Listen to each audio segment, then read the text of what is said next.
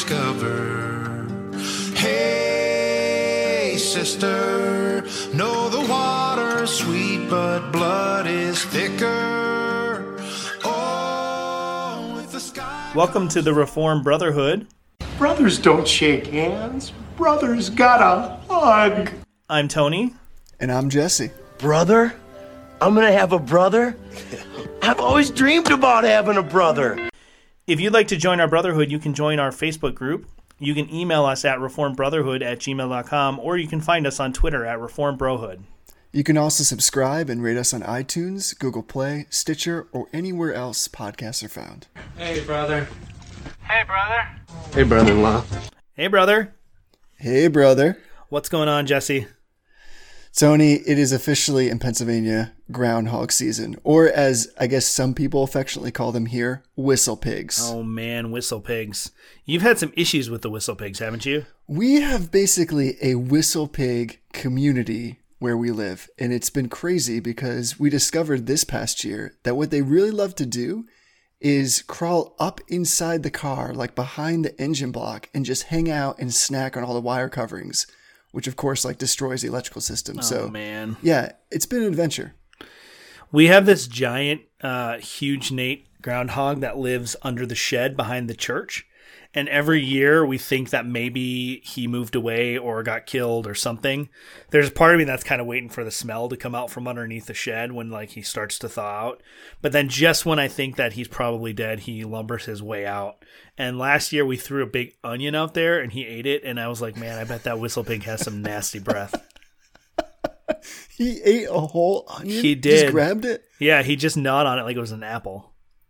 Listen, these things are strange creatures because they are ferocious if you corner them. So one time when we came home, we have two vehicles, and one was left parking in front of our place.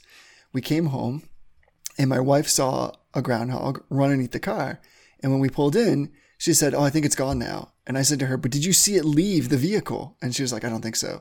So I jump underneath the car, and it just popped right up into the engine. So we popped the hood, and its butt was like sticking out behind the engine. So I ran and got a broom. And I poked it, and this thing spun around on me with a look that was like, "Come at me, bro." Yeah. So like I started pushing it with the broom handle, and it was like gnawing on the end of that thing. They're scary. It took us 20 minutes to get it out. Yeah, they're real scary. I would just go straight for the pepper spray. It was, that's a good call. We didn't have any at the time, but yeah, they're absolutely wild. So the problem was we thought maybe there was like a couple of these things that obviously they were sharing the word like, hey, if you want a wire buffet, you want to check out this car. It's fantastic. So I figured there were a couple, and finally we were able to work with our landlord to get some traps set up.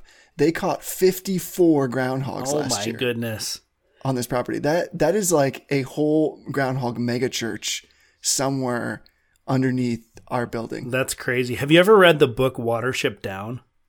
No. Okay, is it so about groundhogs? No, I'm sure it's one of those like it's like one of those political allegories, like Animal Farm kind of, but it's these rabbits who leave their warren, which is like a commune of rabbits, I guess, and they move away because one of them has a vision. It's like this weird thing, and then they go to war with this other one.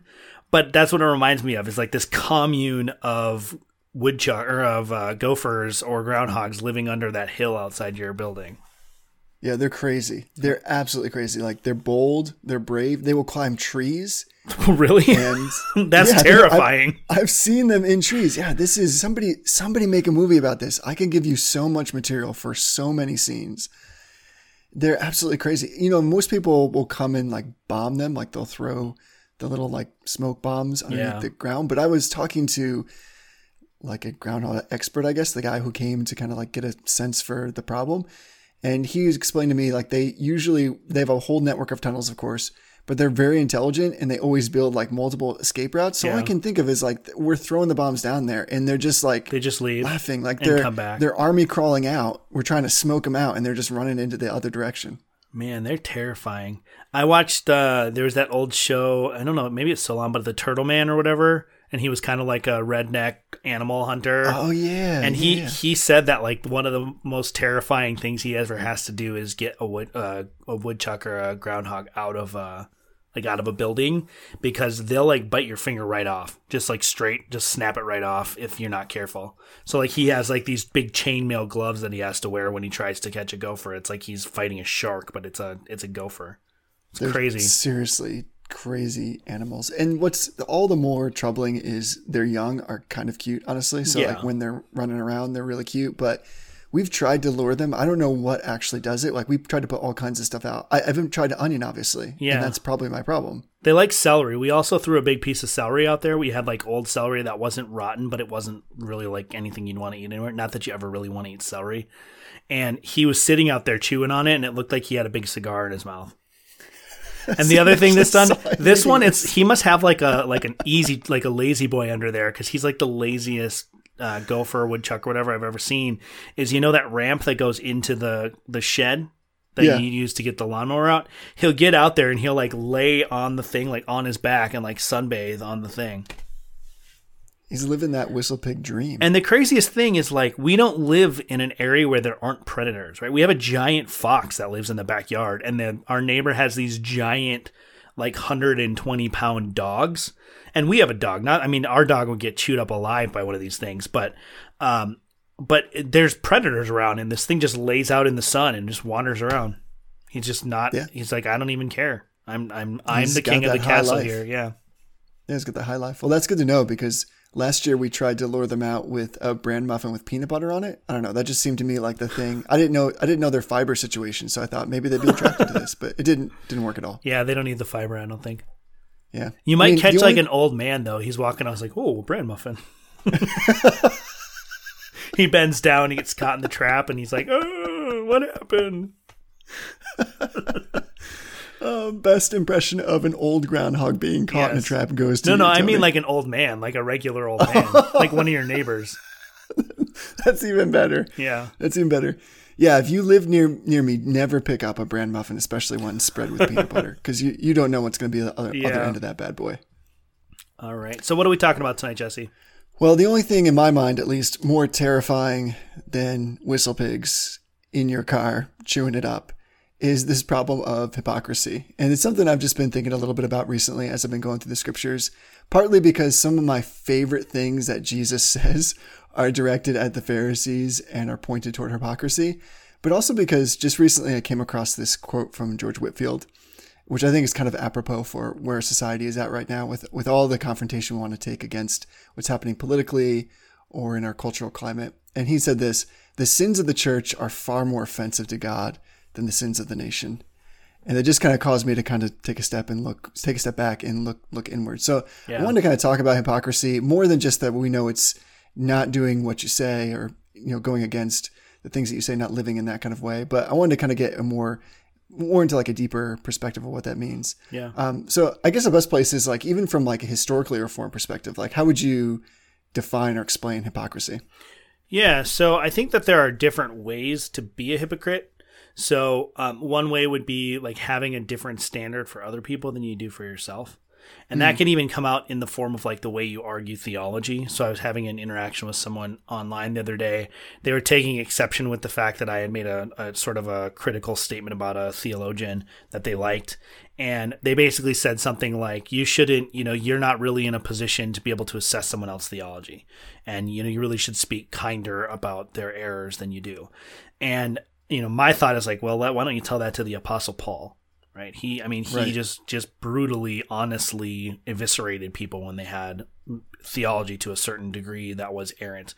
And then later in the conversation, he was trying to say, well, maybe we should just take the good and leave the bad. And he's like, just like Paul did in Athens. And so I said, well, that's kind of a hypocritical argument, because you want me to emulate Paul in this way, but then in this other way when I'm emulating Paul, so that's kind of a hypocritical way to argue, where you have a different standard when you're forwarding your argument and you're not able to hold yourself to that standard. And for me, that's really where it gets to for all of this stuff, right? If I'm a hypocrite, if I tell someone you really shouldn't swear, and then I swear, like that's hypocritical because I'm holding someone else to a standard that I don't hold myself to. For sure. And it is like a uniquely religious word, right? I mean, we often will use it in a kind of secular sense to talk about somebody who just doesn't behave in a way that is consistent with either their own beliefs or what they say. But we are generally speaking about religion when we use it. Yeah. I mean, it gets used elsewhere, but not to the same extent. So I like what you said, because that's where I'm kind of been drawing into this idea of it being like a heart issue. So if the heart of hypocrisy, at least to me, is hypocrisy in the heart. Right. And we're all born legalists, but we're made into Pharisees. And that's the thing that I want to avoid doing, because the Pharisees were just really good, informed legalists. Yeah. So it's this idea that, hypocrisy surfaces most visibly with a contradiction in somebody's practice, but it's born with an absence of conviction in the heart. Yeah. Yeah. And I find that really interesting. That's so, like, when, for instance, just to talk about this being a conversation among the family of God in the church of God. So everybody kind of pulling up stools and having a family meeting, so to speak.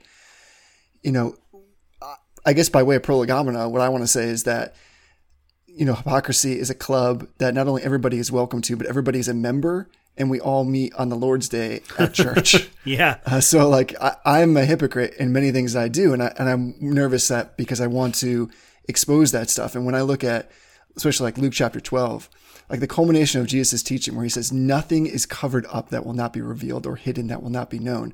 So if he's saying like, you cannot hide what is inside your heart, the real you, your true identity must necessarily come out. So the Pharisees, they're trying to expose Jesus. They fail. And then just like Jesus always does, he flips it around and explains that hypocrites cannot hide in their pretending, their posing, or they're presenting a life with no conviction in the heart. Yeah. So all of that stuff, like you just said, is to me this heart issue of hypocrisy. And I think we don't often talk about this just as brothers enough to kind of understand. I mean, like, I can't tell you when the last time I went to somebody, even my wife, and said, would you make me aware of some place where I'm being hypocritical? But it's probably something that we should consider doing. Yeah. And I mean, if you did that with anyone who knows you well, they'd be like, all right, let me tell you 10 things that are immediately on the top of my mind of ways that you've been a hypocrite in the last hour.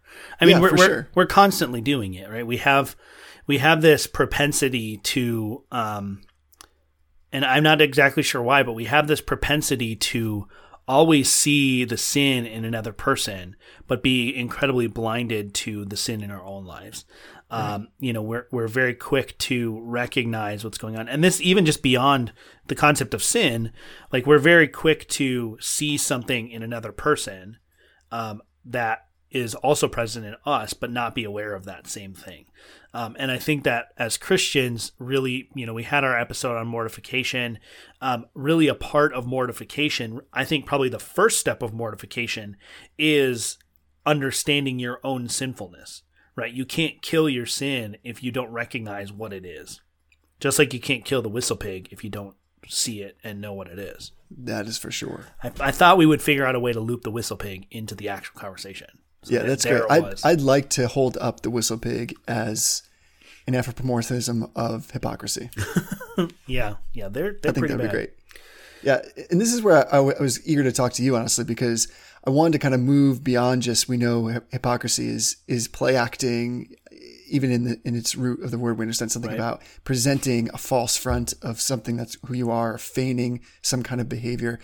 But what I'm worried about in the Christian life, and the Christian walk in particular, about taking that seriously, is I suppose there's like gross hypocrisy, whereby men are pretending to be good, but they recognize that they're not. Right. But the more dangerous one, in my opinion, would be something like formal, close hypocrisy, where we're deceiving ourselves and others, and we don't even realize it. Yeah. Where we don't even realize that we're hypocrites, or there are pockets in our life where we're doing it that way. Yeah. I found it really interesting in some article, which unfortunately I can't give you the exact title, but that John Piper.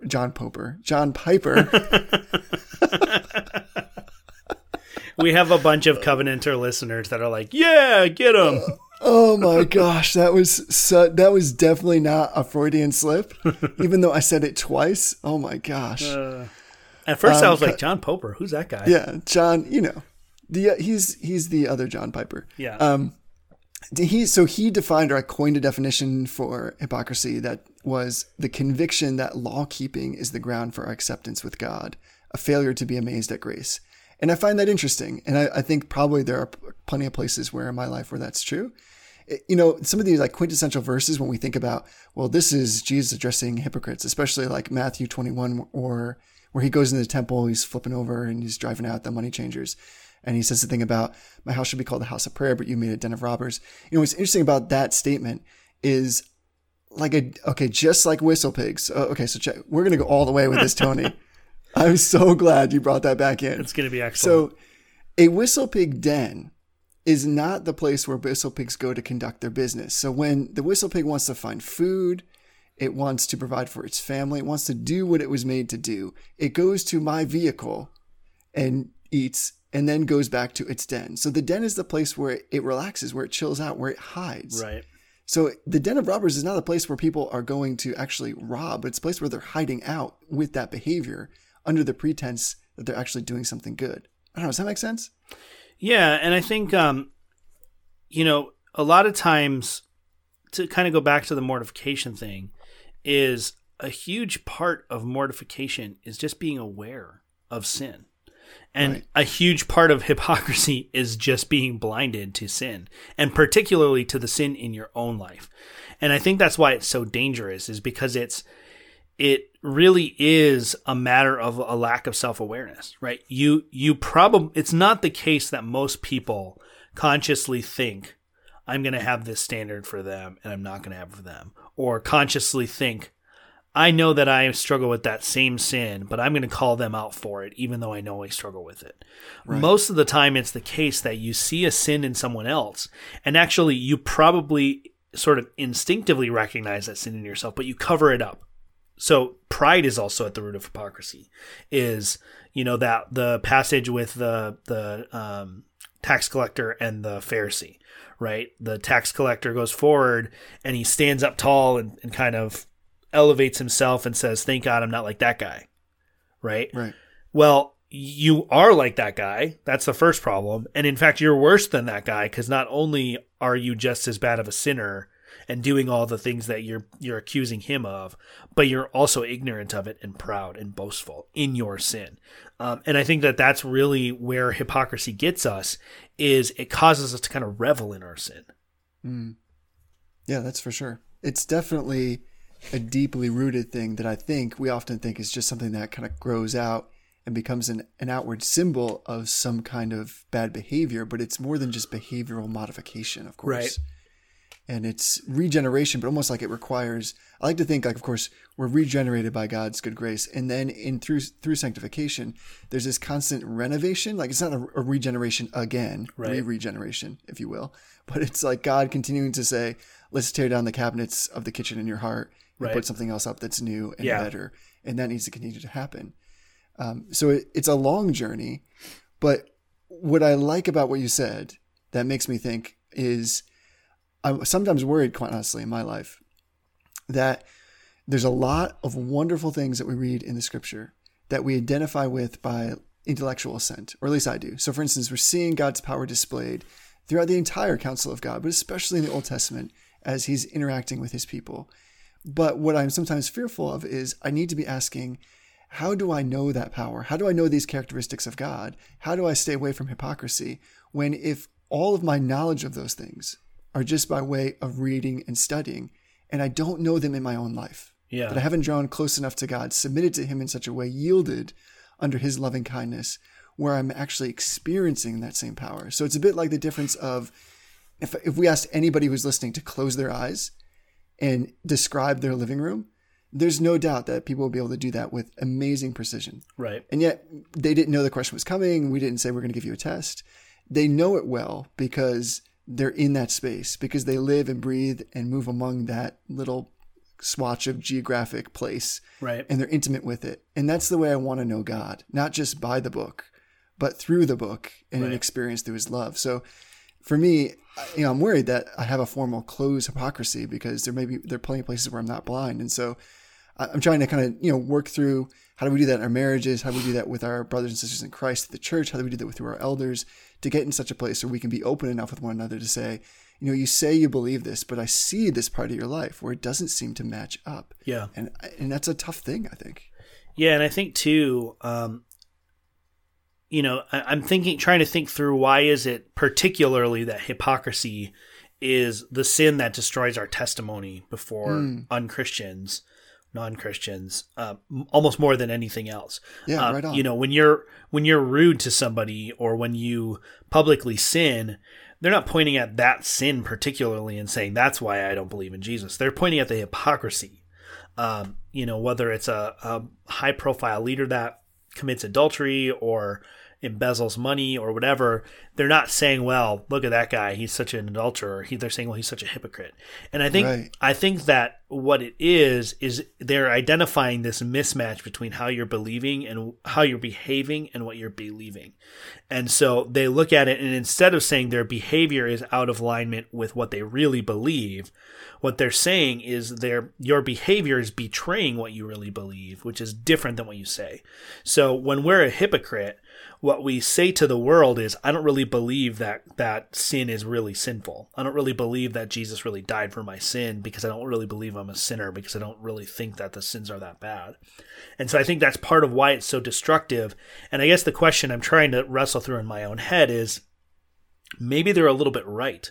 Maybe they're a little bit right that it is a lack of belief on our part that causes this hypocrisy to sort of fester in our hearts. It's sort of like a core, like a seed of disbelief that remains somehow after, you know, in the midst of our sanctification that hasn't quite been snuffed out yet. Amen. And that's painful because they're right.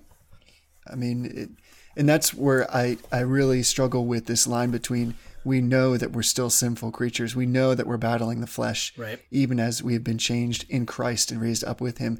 And we know that people who are not part of the family of God will occasionally see us in that battle and will see us lose that battle. Yeah. But how do we at the same time maintain that testimony and not make, you know, hypocrisy be the hurdle which prevents any one person from coming to Christ as he draws them? That's a really tough thing. And I don't like that, you know, Jesus is basically saying, you know, all those really cliche statements that are probably true about, you know, you are who you are when you're in private. Right. And, you know, when Jesus is saying nothing is covered up that won't be revealed. And yet, of course, he's speaking in such a grand way that he's already aware of who we are intimately. The quality of our character that we display in public is, of course, not the one that he sees. He either sees through it or he sees that as the true thing. But that thing is like tremendously scary to me. Yeah. It's really scary. And so I just want to make sure that, you know, we take that seriously, we process through that. You know, it's really interesting. Spoiler alert for anybody who is interested in seeing the movie The Circle. I went and saw it today, and a lot of these themes actually come through in that movie. Really? So, yeah. So, are you planning on seeing the movie? Because I don't want to ruin anything for you. No, just go ahead and hit me. Okay. I'm excited about this. So, now. Spoiler alert, if you don't want to hear it, then turn the podcast off and come back in like 15 minutes. Well, if you turn the podcast off and come back, then it's going to be in the same spot. It'll be in the same spot. You all know what I mean. In the movie, Emma Watson, from Harry Potter fame, she gets a job at the equivalent of Facebook. This movie is basically one big slam on Facebook. And she's in this company called The Circle. And this company is like a social media network, but it also is kind of vacuuming up all of these data points on everything. When she gets there, she does like a health intake and she drinks this liquid, and she is told after she drinks the liquid that it's actually like a biometric sensor that's going to track all of her biorhythms and all of her respiration and everything, and it's going to upload it to the cloud. And so she starts to get kind of disillusioned by this. And a friend of hers who kind of lives off the grid in terms of like social media confronts her on it and basically says like, do you recognize what you're doing?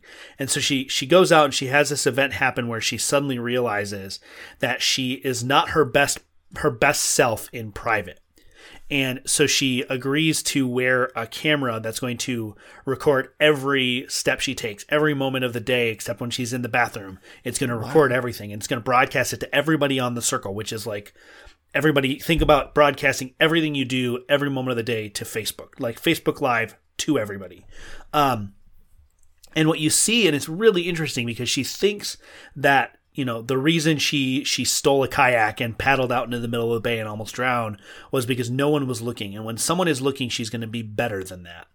But what you see is that all of a sudden she has to put on a happy face. She has to present herself as someone she's not. So when she wants to go and cry, she has to pretend to go to the bathroom. And the camera will turn off for 3 minutes when she's in the bathroom. So there, I mean, the movie has some weird twists and turns, but it's this really interesting critique on the fact that presenting our best selves to the world is inherently hypocritical, because we tend to push down the negative things like our sadness or our frustration or our anger. We push those down and we ignore them. So it's just a really interesting thought. And we went and saw the movie with Mom and Dad, and we come out, and she has a line in there where she says something like, everyone will be better when nobody is hiding. And Mom said, well, isn't that the case, that God is always seeing us? And all of the secret things will be made to light. And Right. so like that's the exact same thing that we're talking about is we have to remember that even when no human person is watching us, that we're still in the sight of God. And as much as we want to pretend that we're not hypocrites, we can fool ourselves, but we can't fool God. And I think that's the key to remember, to overcoming hypocrisy as much as we can and gaining victory over it, is recognizing that no matter who we fool, we're still never fooling the God of the universe. Right. That's well said. That sounds like a really interesting parallel, actually. Yeah, I mean, the movie was great in a lot of ways. Like I said, it's kind of a big fanny smack to Facebook, because it's basically saying like, well, Facebook is going to become this giant company that controls all the data and eliminates privacy. I don't think Facebook's going to be, but it was a good movie. I'd recommend it. It was fair. Yeah, that's interesting. I mean, there is a social component to all this, of course, especially in the media, how we present ourselves. And what you said was kind of fascinating in the sense of, I never thought about, well, if you present yourself, so you can present yourself in a good light or a bad light or some kind of mediocre light, but anytime that you're not being as truthful as you ought to be, is, I guess, hypocrisy. Yeah. And I mean, you're not on Facebook really, so like you don't see, but when you see someone post something that's like raw, like real, it kind of like, you're kind of like, why would you do that? You know, like Yeah, I have a friend from high school that's constantly posting like really negative things about their life, like really raw, real things that are terrible in their life, and they're posting it on Facebook. And I feel like at first I'm kind of like, why would you share that with the whole world? But I think it's more that Facebook, Instagram, all these different social media networks is building a context where we present a version of ourselves that's not really who we are. You know, we present the perfect sunset, but we don't present the, 6 other nights of the week where the sunset is just, it's there and we don't even notice it. But that one sunset where we present the perfect meal that we cooked and it looks beautiful, but we don't present the plate of macaroni and cheese and bologna that we had the night before, like the just everyday ho-hum meal. And I think that gets to like the heart of hypocrisy too, is like we want to present this face that isn't our real face. And getting past that desire, I think is really difficult. I don't know how we do it other than just dependence on the Holy Spirit and trusting Him to sanctify us as we grow closer to Christ. Yeah, and there is definitely a need in this particular area, especially for us to reach out to others. I mean, marriage is like a really good petri dish for that to happen, but if you're not married, it really doesn't matter, because this still should be a place where we're going to others in the church and following that Pauline example of confessing our sins. Right. And I think part of that is just trying to say, which again is a really tough question, where in my life do you see some big inconsistencies? And I think you're right. It's probably not that people would say, well, I just can't think of any right now. It's probably more like, you best be ready. Yeah. Because it's going to be go time if you ask somebody to do that for you. Yeah. It's a brave thing. But I mean, it's oftentimes where I struggle, quite honestly, is, it's easy to say it's appropriate to confess Jesus as Lord in the assembly of the saints, but it's even more appropriate to confess Jesus as Lord before men. Right. So, like even if, sometimes it'll happen where, I'm at work, we're having a conversation with people and something comes up. And if you're like me, you kind of sense that conviction from the Spirit that you should speak into this conversation now. Yeah. And I'll be thinking, Lord, I'm just passing through this conversation. Like, I don't want any trouble. I was just going from point A to point B, and this interrupted that process. And really, this is where I feel like I've got to speak in and either correct something or bring to bear the Christian worldview into the conversation that would be totally appropriate. And I realize when I don't do that, then, a Christian who cannot make a profession of the supremacy of Jesus or only makes one when it was safe, is really to deny his lordship and sovereignty over all things. And so it is for me like a theological issue that hypocrisy can be denying God's sovereignty. Yeah. Yeah, it really can. And, I think we should probably try to turn the corner a little bit here and figure out what do we do about it. But I just think it's something that most Christians don't want to admit that they're hypocrites. Right. And I'm not 100% sure why that is, beyond like we don't want to admit anything negative about ourselves in general. Like that's our sinful flesh still kind of clinging on, is we don't want to be honest about our frailty and our weakness. But I think there is something particular about the fact that hypocrisy is such a damaging thing to the gospel in terms of how we interact with unbelievers. Mm-hmm. And, I think because of that, we almost need to like confront it like head on. We need to not shy away from it the way that we usually do. And in my experience with my coworkers, I try to be very honest with them. Like when I know that I've been a hypocrite, I try to come forward and say, you know what? I did this thing the other day, or I behaved in this way, or I made this comment in this meeting and it was really unkind and I'm really sorry, because that's not who I am and that's not who I want you to think that I am. But I'm not perfect and I'm still growing and I'm still like developing in my faith. And sometimes they look at you and they kind of roll their eyes like, why would you bother to tell me that? Right. But the beauty of that though is that they can't then turn around, even in their own mind. They can't really turn around and say, man, that guy's such a hypocrite, because what you're doing is you're taking that power away. You're taking that power away by saying, I recognize this discord between who I am and what I'm presenting to the world. And I'm acknowledging that because I want you to know who I am, not who I appear to be. And the goal is obviously that as you do that, who you are and who you appear to be becomes closer and closer and closer and overlaps more and more and more. It's a strange sin to talk about because, again, even all people are hypocritical about certain things. But again, it's funny how, just like you said in your example there, that it's people who know us as to be Christians or to at least be professing Christians are quick to use that word, but they might not use it about themselves or somebody else. And yet even that is hypocritical. Yeah. So it's this weird kind of cycle and spiral of being hypocritical about different things. But I like the idea of saying, admitting up to that, kind of fessing up to that just from the start, especially when you've done something wrong. And using that word, I think, is powerful in your apology or in your asking of forgiveness. Right. To express that you realized that what happened caused there to be a divorce, and you want to reconcile that and explain that you saw it with your own eyes and we're going to move forward through that. Yeah. What are some other ways that, in your mind at least, that we can kind of, on this journey, like be people that are less hypocritical? It seems so elementary, but pray about it. Like pray that God would reveal the hypocrisy in your life and that he would do something about it. God wants to give his children good gifts, and the gift of sanctification is the best gift that I can think of apart from, our justification itself, is the idea that Christ isn't going to justify us just to leave us where we are.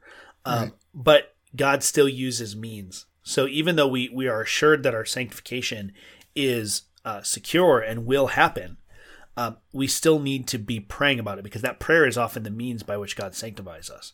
So, if I wake up and I pray and I say, God, I don't want to be a hypocrite today, and these are the ways that I've recognized my own hypocrisy in the last week.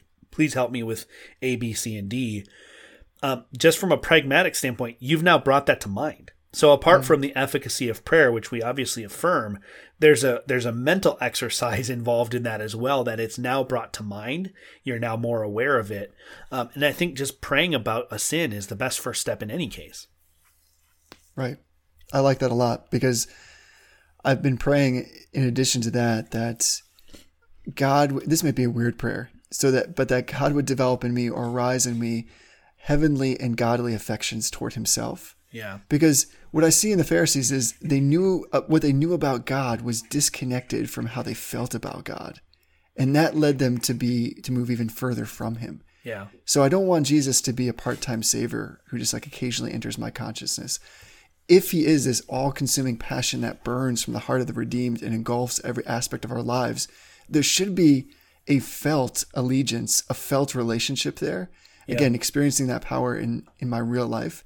And I want that because I think it will inspire me to live out that relationship with greater love and kind of viciousness against sin and hypocrisy. In some ways, I think all sin is hypocrisy. Yeah. Because it's basically a statement of, I'm confessing this, but living this other way. Yep. So I think you're right. But again, that's, at least for me, I will confess that I don't often pray that way, where I just say, righteous God, I have been hypocritical today in ways that I can see, but there's probably plenty of ways that I haven't. Will you make me aware of those things? Because that's just a scary thing to pray, but it's definitely aligning yourself with God's will, because one, like you said, God's will in the scripture clearly said is for our sanctification. Yep. And then the second thing is if Jesus is saying, listen, everything is going to be made to bear, brought to light, I almost would rather say, kind of like Spurgeon said, like, keep short accounts with God. I'll bring it to light today. Let me bring it to light to you right now. Exactly. Let's put it out in the open so that we can shine it and we can heal it and we can move forward. So prayer that's right on. That's a really good one. But it sounds like what you're saying is like, we need to learn to pray in a specific way, not just like summary, cursory prayers, but really get after the business of it with God through prayer. Yeah. And I think as I've grown in my faith, my prayers have become more and more specific. That's not to say that like there aren't times where you're busy or you're distracted and you pray because you're supposed to, and you pray kind of a generic prayer. And there's not anything wrong with a generic prayer, right? Christ gave us a model prayer to use, and it's perfectly fine to pray the Lord's Prayer because you don't have other thoughts that you want to contribute, or you're having a bad day or whatever.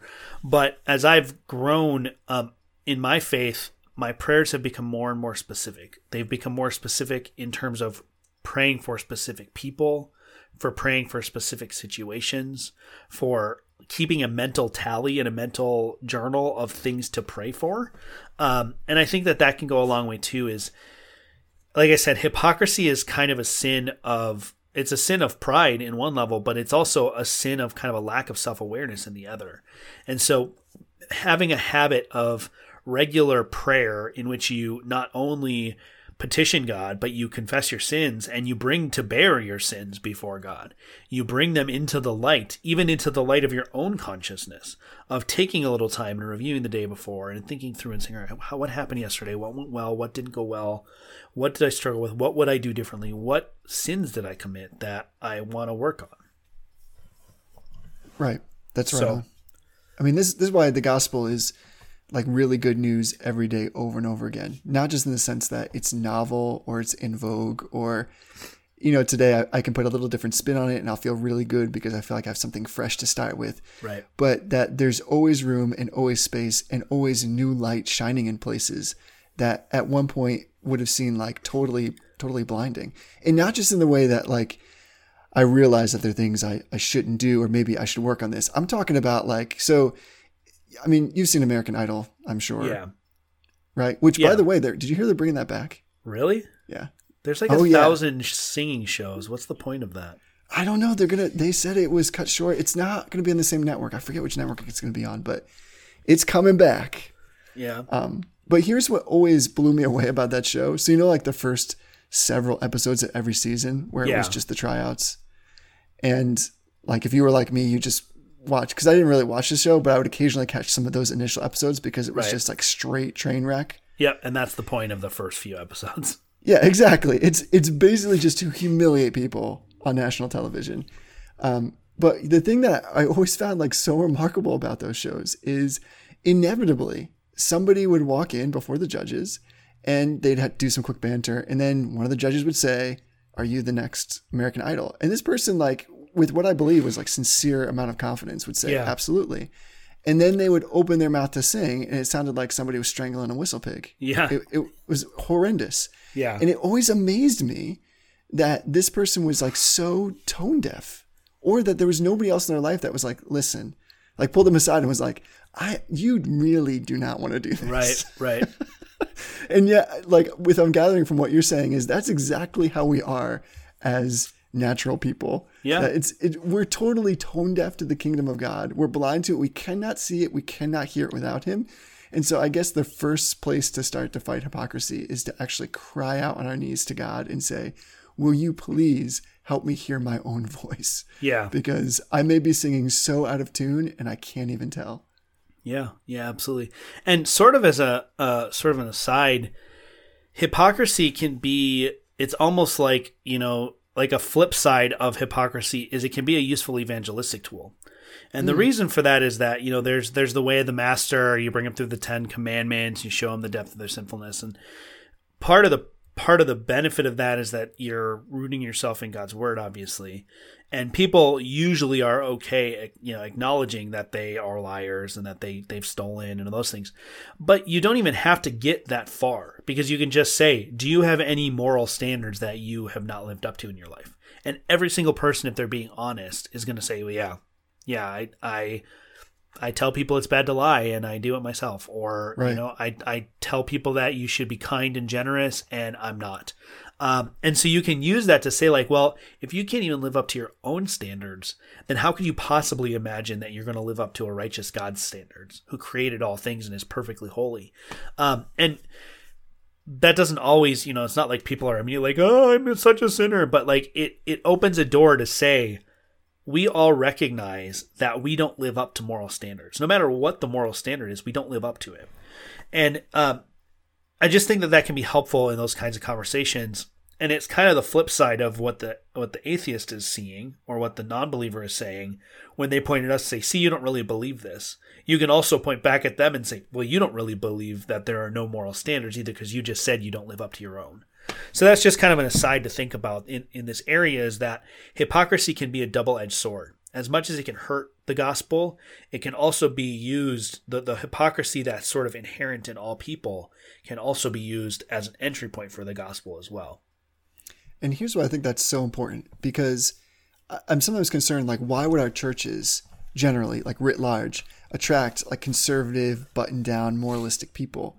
I mean, the church should be among the people gathered there like a complete mess, honestly, because it is people who are absolutely broken, that are struggling with these things, but doing so in a way that's open so that they can be healed. But I do worry if, we're attracting just kind of this moralistic crowd, or this kind of feel-good, seeker-sensitive, I just want to have a sense that when I leave the pew or the chair or whatever it is, that I'm loved by God and I'm a better person because he values me. All those things are true, but there's so much more that he wants from us. And really, the good life, the abundant life, the high life, not the Miller High life, but the high life is the sanctified life. Right. The one that God wants to bring to us. But we can't do that without really exposing, like you said, that we are all in this battle. That's what's really unique. Like, we can talk about different sins as we have, the things that we struggle with or we know other people to struggle with. And whenever you have those conversations, inevitably they'll fall flat for some people because they're not tempted in the same way. Right. But this is something that we all struggle with. It just takes kind of different nuances, but it's something that we all have to battle. And the church should be welcoming messy people, because really we all are deep down. All we're doing is just in our hypocritical nature, putting on masks that show that or present that we're less messy than we really are. Right. But we're just hiding it from ourselves. Yeah. Certainly not from God. And we're not promoting sanctification by doing that. Yeah, and usually we're not even hiding it all that well from the people around us. That's a good point. The only person we usually fool with our hypocrisy is ourselves. So there's really the scriptures say that sin is enjoyable for a season, but it leads to death. Hypocrisy is not even enjoyable for a season. It's just straight up self-deception, and it has no value is not the right word, but I can't think of a better one. It has no immediate benefit or value. It's just a way to, it's just hiding who you are. Right. Hypocrites by nature cover their sin instead of confessing and repenting. And that's something that we've all done. I've certainly done that. And so like when we look at like Matthew 23 again, because I love these words. And I think part of the reason, just straight up, why I love these chapters so much is because it shows our Savior Jesus as zealous and agitated and getting after it. Yeah. And if you're like me, you read that, you're like, yeah, get him, Jesus, like get on that. Yeah. But at the same time, once you put the Bible away and think for a second, you're like, wait a second. Yep. that is what also is it? Me. Is that Paul Washer who was given some presentation? I think it was at like the SBC conference or something, and everybody's clapping because he's railing on sin, and he just stops and he goes, I don't know why you're clapping. I'm talking about you. and like the room goes silent. And that's it. It's like we come to the scripture, we read the scripture, and we sort of like impose ourselves as arbiters of the scriptures. Like we assess the scriptures, but it's in those moments where you look at the text and you realize you're not the one cleaning out the temple. You're the one being chased out of the temple. You're the one that's defaming God's name and his house. And that's pretty heavy. It is heavy. I mean, it's not without its fare of blessing that comes from being accepted in the Son, but it first starts with that. So I really like that, because what I wanted to say was sometimes in Reformed circles, especially what you're talking about with the online environment and debating, that one of the things I think hypocrites are really good at is keeping people from Jesus and his grace. Yeah. And one of my favorite passages in Matthew 23 is that quote from Jesus. So let me read it, because I do really love this. So this is what he says to the Pharisees: "You shut the kingdom of heaven in people's faces, for you neither enter yourselves nor allow those who would enter it to go in. Woe to you, scribes and Pharisees, hypocrites! For you travel across sea and land to make a single proselyte, and when he becomes a proselyte, you make him twice as much a child of hell as yourselves." Yeah. My goodness, that is so heavy. And I think that is the challenge, even as we debate and talk about theological matters with each other, that we're not doing this kind of thing. Right. Either like overtly or like by intimation. Yeah. Yeah. And I think sometimes we can get lost in our zeal to share our theological position. And that's not to say, I want to be careful, because I can already see the people who are writing me and quoting that Charles Spurgeon thing that just says Calvinism simply is the gospel. Right. I get that. And I agree. Like me too. The Calvinist soteriology is what the Bible teaches. And so anything short of that is short of the gospel. But at the same time, we have to be careful to recognize that we are saved by grace through faith, not through believing in justification alone or by believing in sola scriptura. And so we have to be careful that we're not working so hard to make theological, to be fruitful and multiply our own theological images. Instead, we want to be fruitful and multiply in terms of spreading the gospel and making new converts. And those converts are not always going to be converts who become Calvinists. And that's okay. Like, that's totally fine. Obviously I would rather everybody comes to what I believe is the most fully orbed, comprehensive, robust understanding of not only the gospel, but of who God is and how he saves his people and how he punishes sin, all of that stuff. But if I have to settle for somebody who trusts Jesus to save them, and that's the furthest they ever get, and everything else is wrong, I'll settle for that. Yeah, and I'll rejoice over that. And in the end of the day, and I mean like in the end of the last days, all of our theology will be brought to bear. And all of our theology will be corrected, because none of us has it completely right.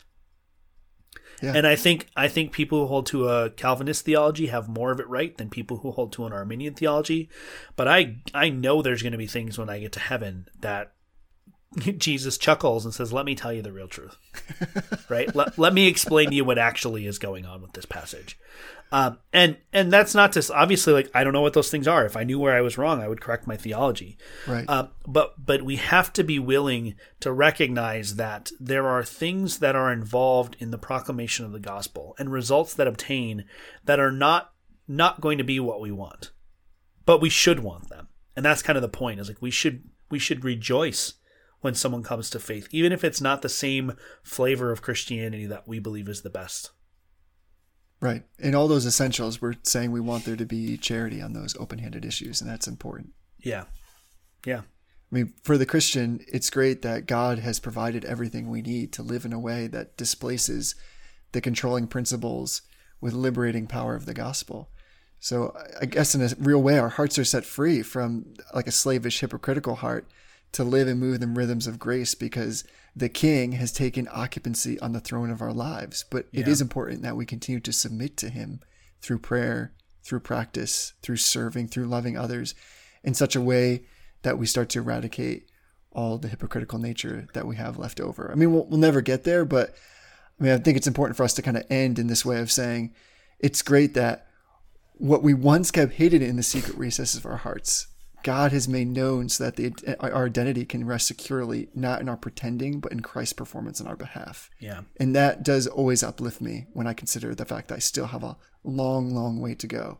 But it's good that, like, as brothers like you and I and others, we can stand shoulder to shoulder in that. And it's always good to have a partner who you can say, like, I'm willing for you to rebuke me. Like David Mathis in his book, Habits of Grace, talks about a rebuke as being one of those habits, which is a little bit off the beaten path because it's strange, something we're not used to hearing.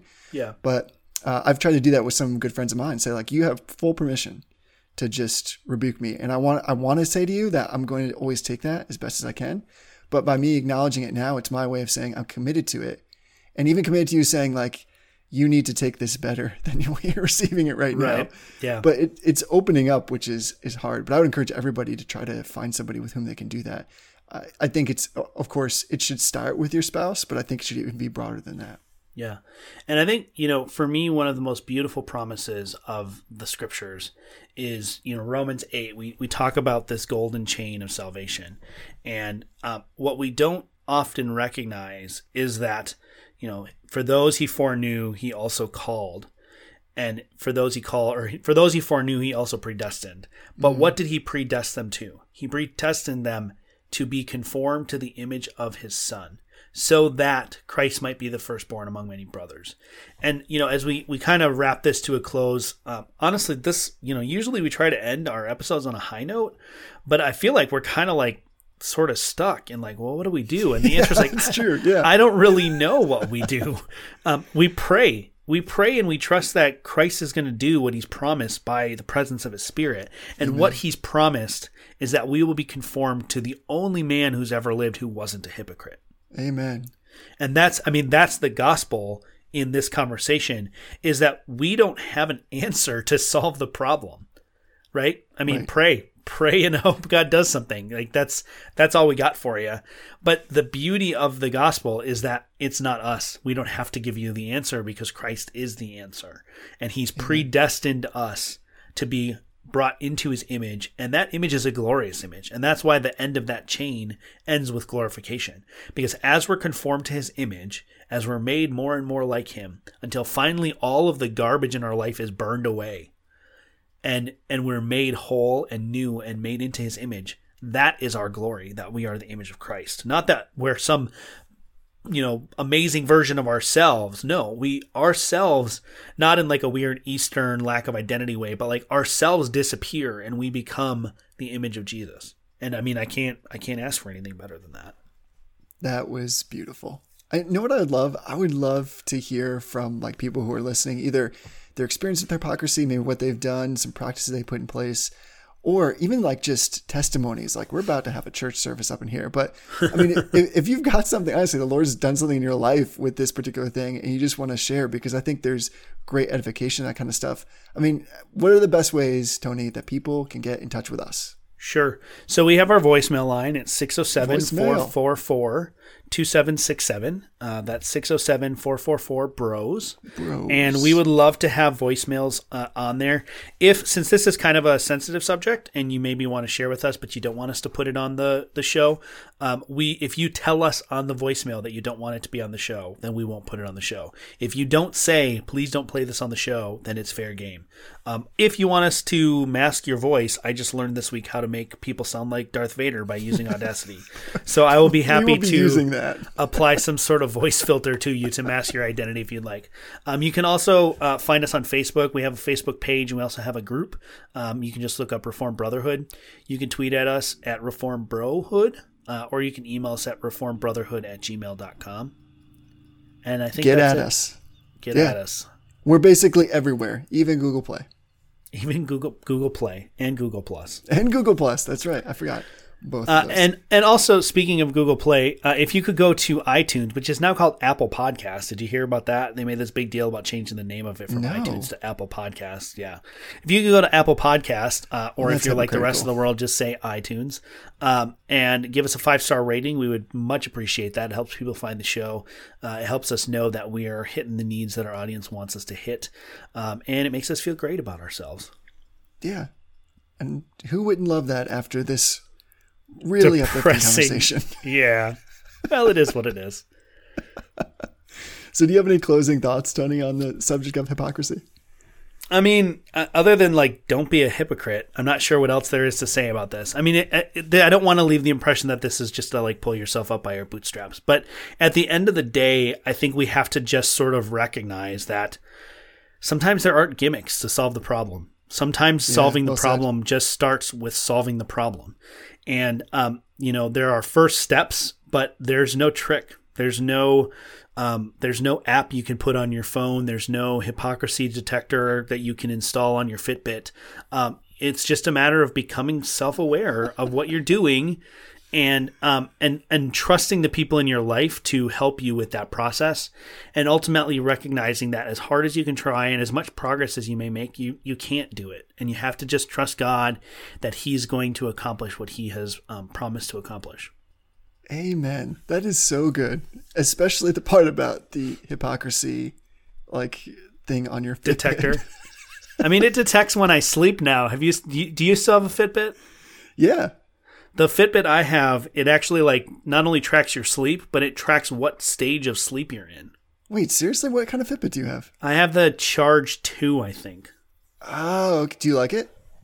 Yeah, I mean, it's a Fitbit, so it's one of those things you buy and you think it's going to change your life, and then it doesn't do anything except give you useless information. But man, that is also testimony for the gospel. That's not true though, because this one actually, it's not true that it gives you useless information. It may be a testimony for the gospel. This one actually, you can set it to give you reminders to buzz if you haven't moved in a certain amount of time. So that's kind of useful. Okay, that's helpful. I've been looking at that one, so I have just the original Charge HR. Yeah, I do have one recommendation though. I have one too, so go ahead. It's probably the same recommendation since we talked about this before the show. Oh, well, I will change mine if it is the same. Go ahead. Jesse and I use a website to synchronize when we're going to start recording.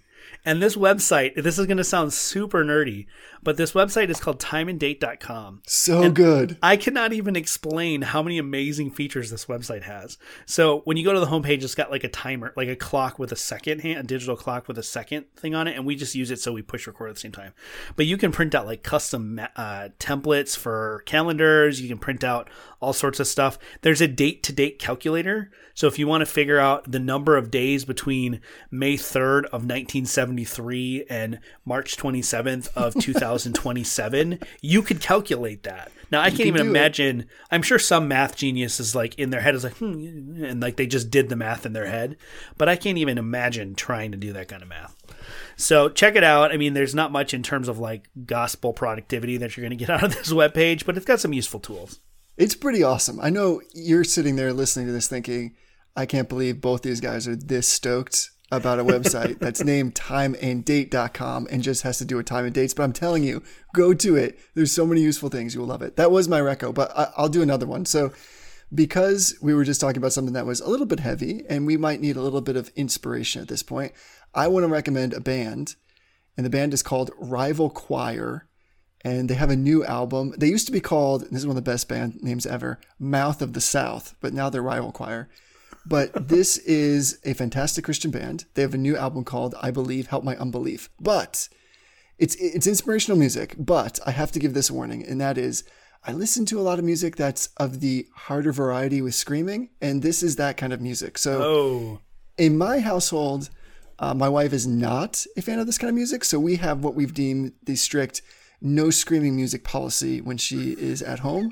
But when I'm alone or in the car, it's all fair game. So if you have that kind of arrangement, or you just love to listen to some music that's going to get you fired up, the Spirit's going to come in, because the lyrics are outstanding and the music is super strong. It's awesome.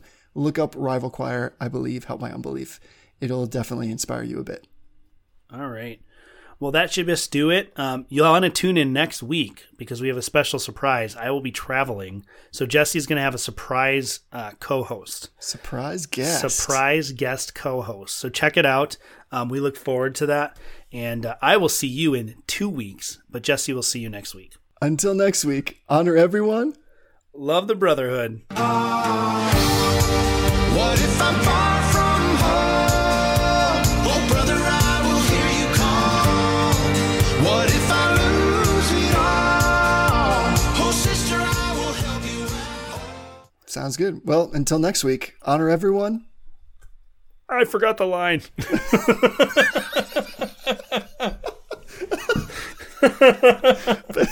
All right, let's try that again. Best closing ever. Best closing ever. Let's try that again.